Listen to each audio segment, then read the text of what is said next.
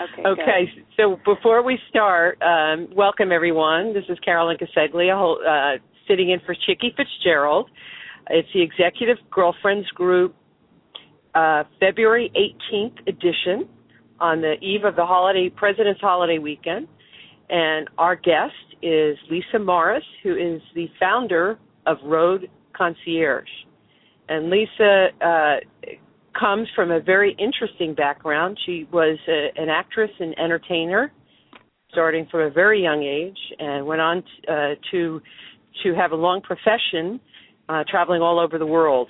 And out of that, she birthed a baby, and she's going to talk to us about that very special baby, that very niche product that she created. So, Lisa, why don't you give us a background on what struck you, how you came to this idea for this need? Well, as you said, I was out on tour basically from the time I was 17 until the time I was 30, almost nonstop with various Broadway musicals.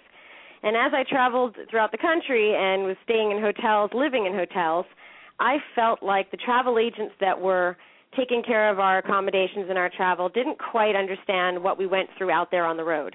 And so I thought it would be a great idea for someone that actually came from a production background and had actually been on tour and been the client to start a travel company that dealt specifically originally, when I started, with the theatrical touring market. What I found was that when I was able to accommodate the theatrical market, the music industry started to open up to me, as well as film crews and even some corporate travel. So it evolved. But when I started, it was really with the niche focus of taking care of the road warriors like I was, and dealing with the special needs that they have out on the road that are so vastly different from corporate travel. So you obviously spent many years in theater, and it seems to me it was a huge step for you to change. It had to be very, very courageous to make that step. So let's talk about that. It was. I mean, theater was really all I'd known. I'd been acting professionally since I was a child, and it was my passion and my love. But I was lucky enough to be an actress that actually made my living performing and didn't have to, be a waitress or all other, survival jobs. But I was never at the point where I could live in one place and work as an actress and support myself fully. So I had the option of moving to New York and being unemployed and doing temp jobs, or starting a new career, turning over a new leaf. And I decided when I was 30 that it might be time, after traveling for so long, to learn what it was like to actually live in one place and put down roots and potentially meet someone and get a dog. I'm happy to report I did get the dog, adorable little dachshund named Winston, but just to see what it was like. And it was a huge adjustment. I mean, when I first came home, I actually put a pizza box out in the hallway of my apartment building because I was so used to room service coming and picking it up from hotels. And when I walked out my door and saw the box there, I realized, oh, my goodness, this is an apartment, not a hotel. It was that much of a culture shock to live in an apartment in one place and have mail that actually came to my building and not in a mail pouch out on various hotels being forwarded. So that was an adjustment. And, of course, when you give up doing something that you've done for a long time and that you love, it's difficult and it's scary, very scary. I didn't know how successful my company would be, but I did know that I wanted different things in my life that I didn't think I was going to have if I continued as an actress. And I wanted to leave acting while I still had work, and not at the point where I was just getting frustrated and not working, which can easily happen for women over a certain age in musical theater. And you actually started up, this business while you were still acting, but really not charging for your service. And you had some, talk about some of the heavy hitters that were calling on you. Well, what happened was that, because I was out on tour and I knew where I wanted to stay, the company would give us an official hotel option. But because the theatrical contracts work where you actually pay your own hotel room, they can't force you to stay at the company hotel. They just provide the option. So I was always going and making deals on my own with hotels and bringing all the other cast members with me. But I was not negotiating commission. At the time, I was just trying to make sure that I had the best hotel. But a tour manager that I was out with on the last show I did as a performer noticed that I was constantly doing it. And on that show, the star of the show is a guy named Tommy Tune, very famous Broadway legend. And the travel agency made a big mistake with him, and he was quite upset. And I fixed the problem and got him a hotel that was much more suitable and earned his trust. And then when that tour ended, the company manager asked me if I would help him with his next tour because he'd watched me in action for an entire year and felt very comfortable with me and did not want to work with the travel agency that had made this mistake and embarrassed him in front of the star. And that really started me off. And I didn't know how you actually made money from this. I just knew I was really good at understanding hotels and negotiating deals. But I finally figured out, okay, it's a commission-based system. So I got a federal tax ID and I started booking. Then I hit my first Marriott hotel, and Marriott asked me for my IATA number for commission. And I actually had to say, what? Yeah, I didn't even know what an IATA number was. And, of course, that is how you get recognized as a legitimate travel professional and how you get commissions from properties. So lo and behold, Marriott inspired me to get my IATA number, and I started building more and more clients. My first client was Jersey Boys, and then I got Spamalot, and then I got Hairspray, and then I realized that this was actually a very viable career. And I stopped auditioning. I called my agent and said no more auditions, and really just made the move to start focusing on building Road Concierge. So that first year was kind of rough for you because you were, bootstrapping it. Let's talk about that a little bit, what you had to do in terms of, bringing in some income to supplant what you had to do. Yeah, the first year was really incredible. First, I was dealing with the acclimation of being off the road and not performing anymore. I also knew that I did not want to borrow any money to start my company. I didn't want any debt, and I did not want to be reliant on any kind of, lending service. So I started with just my cell phone and my computer, working from my apartment, and then I figured out that I still needed income and I still needed health insurance. So I actually worked 3 jobs the first year of my business. I worked out a deal with a hedge fund that was looking for a receptionist, and they didn't really have a whole lot of work for the receptionist to do, but what they needed was somebody to sit up front and deliver packages and food when it came in because they could not get up from the trading floor. And so I said to them, well, listen, I can work for you for a very, very low wage since you don't actually need a whole lot done if you will give me health benefits and allow me use of the office and understand that I'll be building my business from your office. And they were agreeable to that. So I had a free office with a conference room. I had access to supplies. I had access to a phone with multiple lines. I was able to help them without them having to spend a lot of money for a job that didn't require a lot of work. And I was able to get myself health insurance. But I still needed some real money to come in. So on weekends, I worked at a wine store selling wine for additional cash, as well as the money I was starting to make from Road Concierge. So the first year was a lot. 3 jobs, worked 7 days a week.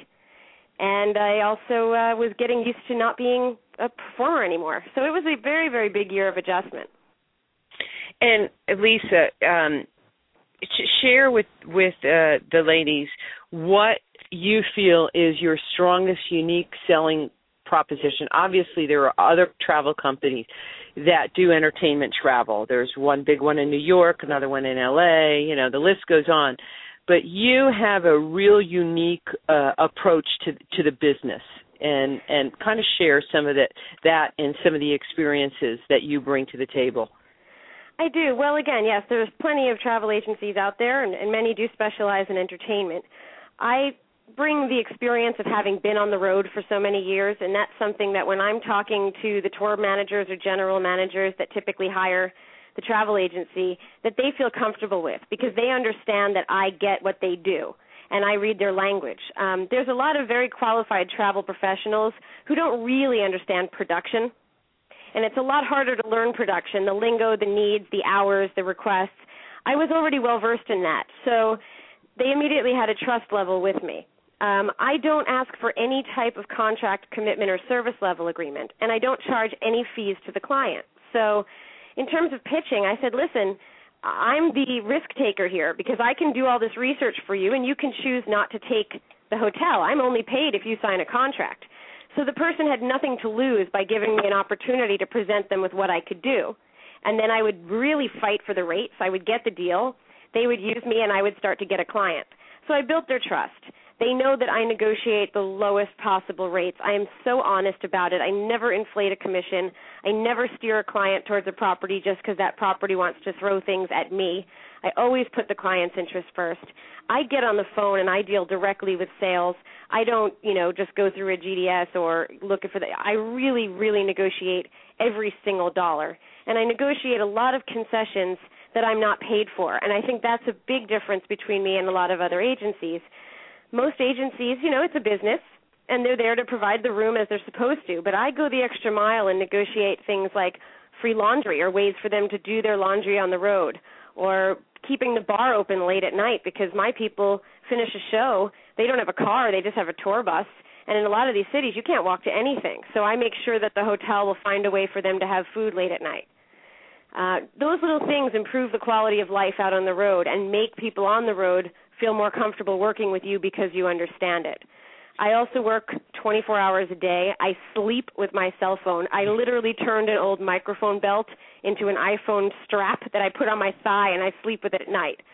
So when somebody calls me at 2 in the morning or 4 o'clock in the morning, they're still getting me, somebody who knows everything about their account. They're not getting a call center that they have to explain everything to. They're not leaving a message. They're getting me, and they're getting what they need taken care of. I don't charge any after-hours fees. Many corporate travel agencies, if you call them past normal business hours, they'll charge you for that. I don't do that. These are all things that I believe separate me from a lot of my competitors. In addition, I give a large percentage of my profits to the Actors Fund, which is a charity that supports people in the arts, actors, musicians, technicians, management, and just using me, a free service, they're also knowing that they're able to give back to their own community at no charge to them. So for some people, that's also a bonus in using my company. That's great. Now, one of the questions that I have for you as well is, you've got theater in your bones. You've got entertaining in your bones. It's inherent in your personality and what you do. So are you taking advantage of that? Are you continuing to be able to do some of that? Given the fact that you're working so much? Sadly, I'm not. I work way too many hours to be able to audition, to rehearse, or to perform, which is sad. I know it devastates my parents. You hear so many parents that don't want their kids to go into show business. My parents are devastated that I left. They miss hearing me sing, and that is a difficult thing to deal with. But I try to use my theatrical background to my advantage. For example, I know you said one of the people on this call might be from American Express. American Express Open sponsors a wonderful competition for female entrepreneurs called Make Mine a Million, Count Me In. And we actually, after you do a written application, finalists are selected, and then we do a live pitch, American Idol style, in front of judges and a live audience about our business, an elevator pitch. And they vote on the business that they believe, has the most success. And I was able to win that, and I believe one of the reasons I was an awardee at that program was my ability to stand up in front of people and explain my business comfortably. I also just finished a guest speaking engagement for the Travel Weekly Leisure World Conference. I'm able to lead. I'm able to speak comfortably in front of people, which is also a very useful thing when it comes to sales. Useful and necessary. Very much. Yeah, I know a lot of brilliant people who freeze when they're in front of a crowd or have to speak. They could create a PowerPoint like you would not believe, but once they have to stand up there, it's just they're not comfortable. I'm the opposite. I need someone on my staff to create the PowerPoint for me. I have no idea how to do that, but you give me some bullet points and I can talk. So you are still using your talents. I am still you are. Yeah, but I don't usually sing when I go to interviews. You never know. Try a you never know. Pitch next, yeah. we may have you do a song for us. No. Okay, so you've been in business, 4 or 5 years already, or? Yeah, 4.5 years. Wow. And what have been some of the challenges that you faced along the way? Well, a few things that are sort of, cost of doing business, but as a small business, I have to spend an enormous amount of time trying to collect commissions from hotels. Contractually, they owe it, but there's inevitably a mistake, a delay, a stall. They sell the property to a new owner. The new owner is not responsible for the old owner. So, I've lost a lot of revenue. I have to write off quite a bit of money every year in unpaid commissions, most of which are under $100 each. So the amount of time it takes to pursue an invoice for $72 can cost me $400 in staff time. Mm-hmm. That's been a huge challenge for me. I've been looking into ways to try to automate that, but because these are not transient rooms booked through a GDS system, it still has to be a manual invoice and a manual call. And we're doing so much volume that we churn out so many invoices that to have to follow up on them instead of having them paid within 90 days is a huge challenge for us. Personally, I have the challenge of life-work balance. I am a workaholic. I do sleep with my phone, as I said, and as you can imagine, that's not the greatest thing when it comes to personal relationships. So that's been a challenge, too, trying to balance my work ethic and my desire to always be there and always answer the phone with my ability to have a life, because people travel 24 hours a day, people travel 7 days a week, people travel on holidays. And I have yet to feel comfortable leaving the office for an extended period of time. I have a fantastic staff. I have a wonderful staff. But my staff is not going to answer the phone at 2 a.m. They work their hours that they are hired to work, and that's it.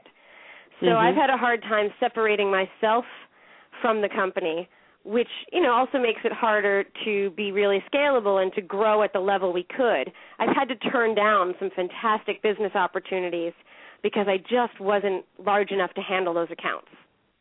Yeah. So that's been a challenge, but you don't want to hire so many people that you can handle an account like that and then have one account close and suddenly you're paying for all this additional staff.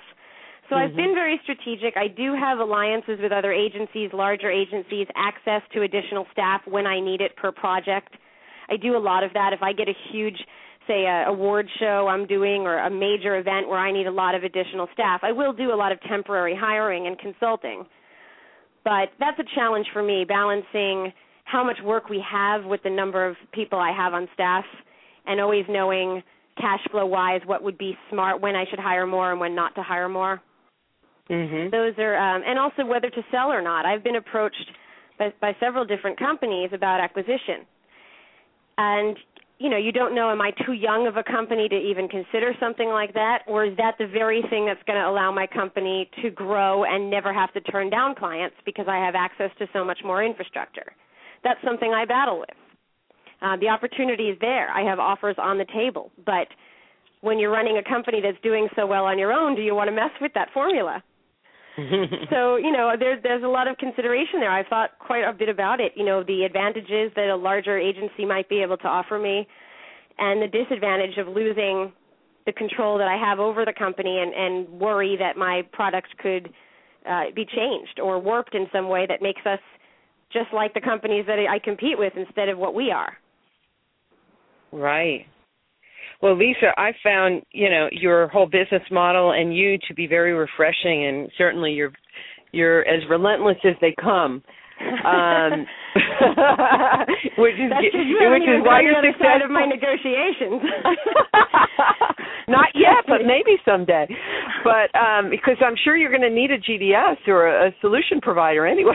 But no, I wanted to open it up to the other ladies so that they could have a chance, because I'm sure there's a lot of different questions that they have for you as well. So I'm going to open it up to the other girls. Sure. Hi, Lisa. This is Marge. And I wish I thought of that of your business model a few years back, because it is a niche. You have a niche in that business, and there was a short time that I was working for a large travel management company, and they had a very large client that was in the entertainment business. And though I wasn't hands-on with bookings or anything like that, but I got a little bit of an education about production work or production and the amount of people they had to move and what levels they were within within that production company, whether they were, an actor, an actress that required, 5-star hotels, or if they were the cameraman or someone that carries wires or whatever it might be. And there was a lot of moving pieces to it. So, kudos to you for tapping into that and being successful at it. But as I was listening to you talk about working 24 hours, how do you really do it and maintain that that all the balls don't drop, so to speak, because there's a lot of moving pieces to it. There are, and that's, I'm able to keep all the moving pieces going, but whether or not that's, you also have to worry about your own personal health, which is, I think, more of an issue, is what's going to happen if I keep up this pace or continue to grow and take on more and more and more. I mean, eventually a ball will drop if you take on too much. Right, because you have to be able to sustain, and that's why before you mentioned, I was thinking, well, have you partnered with anyone or kind of be part of a larger group where you still can maintain the level of service that you're providing and those sorts of things. So a very interesting business you have. It isn't, and again, that is one of the things I consider all the time. But, I feel like if I were to partner with anyone else, it has to be companies with agents that are so proficient at what I do specifically, because the last thing I need is for one of my tour managers that trusts me implicitly to be given to an agent who randomly works for this larger company that has no idea what he or she are doing, well, sounds and like make a mistake. Another side business could be the training, have a training academy. Yeah, well, that's true. Then my acting will come back into play. I love teaching and I love standing up. So, you might have just given me a great idea for the future when we're really growing and growing, and I start having staff handle the day-to-day, and I could go out and do seminars and teach and train up agents. That's a great idea. There you go. Well, that's what happens with entrepreneurs. Typically, entrepreneur will start a company, and then at some point they bring in other management to actually run the day-to-day, and entrepreneur becomes that visionary and that strategist, and so that's a typical path. So you're kind of on that path sooner or later. Absolutely. I think for my company, I just have to, I think, work a few more years to the point where my company is branded enough that people want to work with the company and not specifically with me. Yeah. That is, because again, also for growth, you need that. I can't handle every account. You got to clone yourself. Yeah, and unfortunately that's not possible. And so, that has been an issue. I mean, there are certainly tours that I have other people on my staff as the lead person on, but I'm still hands-on in everything. Nothing happens in my office without me knowing about it. And you can't control something like that as it gets larger and larger and larger. It's not possible. So those are, all of the challenges. And because of that Amex Open Make Mine $1 Million competition, I was able, one of the benefits of winning that is that you get hooked up in a Yahoo group with other female entrepreneurs that have won this award, and that are all sorts of different businesses, nothing really with travel particularly, but all successful female entrepreneurs that we can basically have a daily group and blog talking about, anything from asking questions of each other to just venting at each other when we need assistance, and knowing that there's other women out there that are struggling with the same battles, when to delegate and when to take a break and when to hire and when to fire.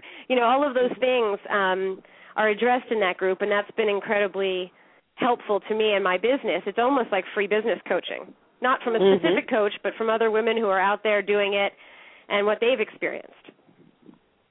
We have a girl on our team and within the Executive Girlfriends group, and she's not on the call today, but her name is Cecilia Dow, and she started a company called Smart Destinations, and she is the president, and she has a partner who she started the company with, who was then her boyfriend at the time.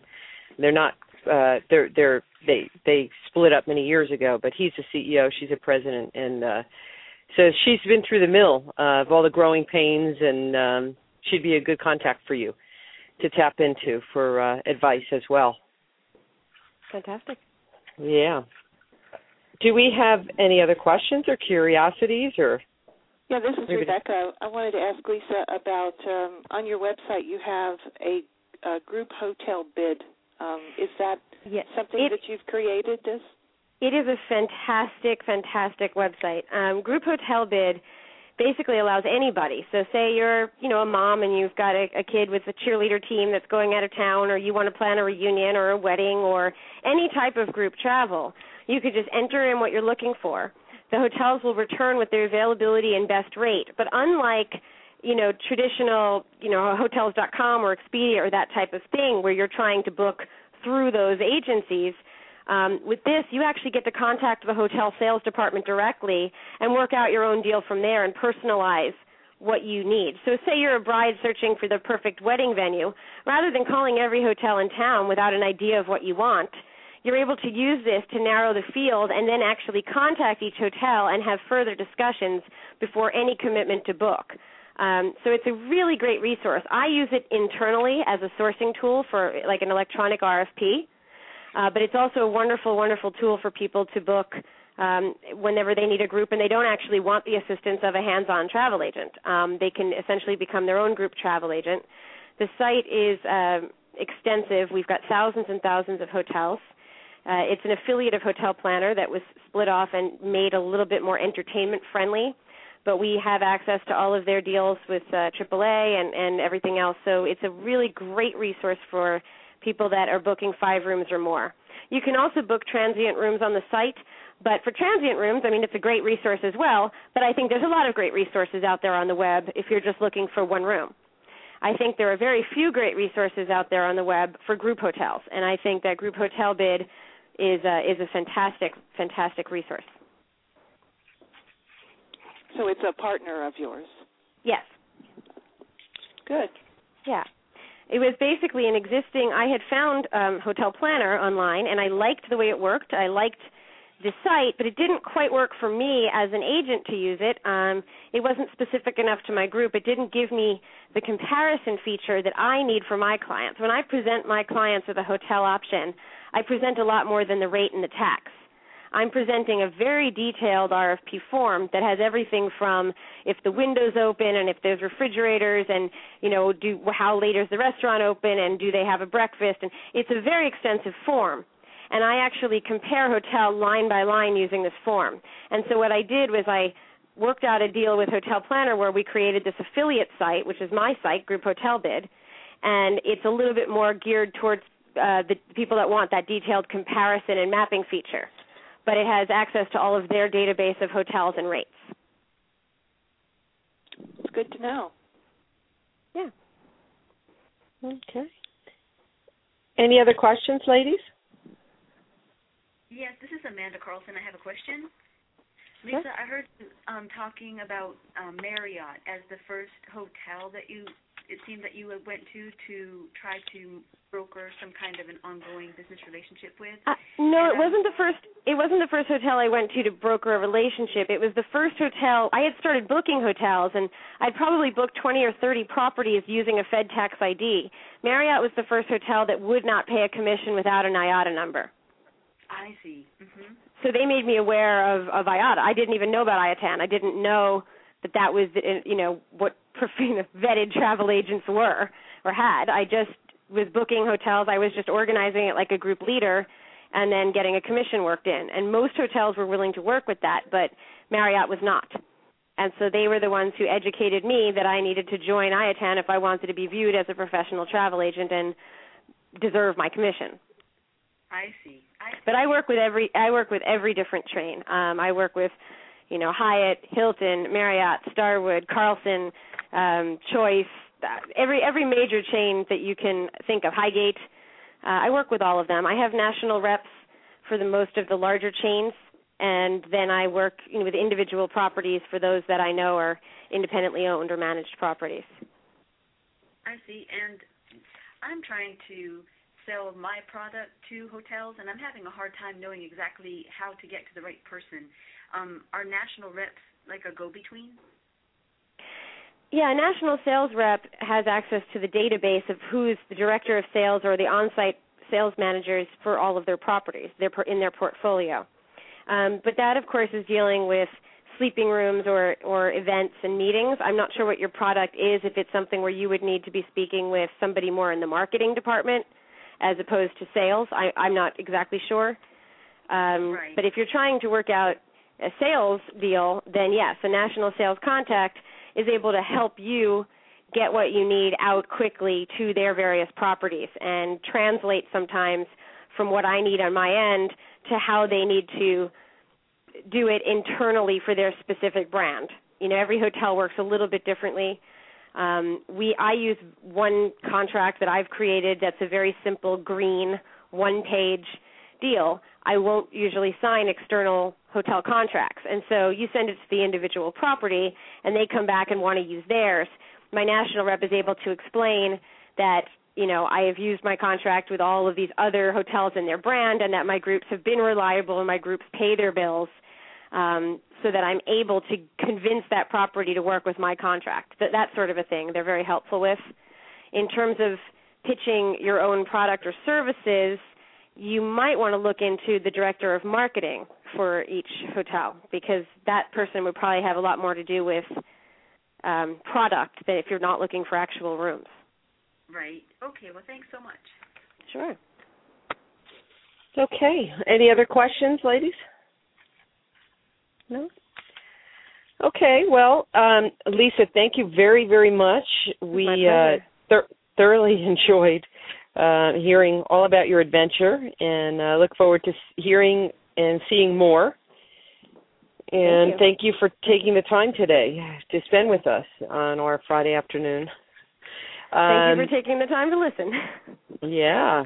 So with that, I will ask Rebecca, I guess you can turn the recording off, and then we'll go to the next part of the call where we just kind of talk about our week. And you're more than welcome to stay with us, Lisa, or you can choose to begin your happy hour a little bit sooner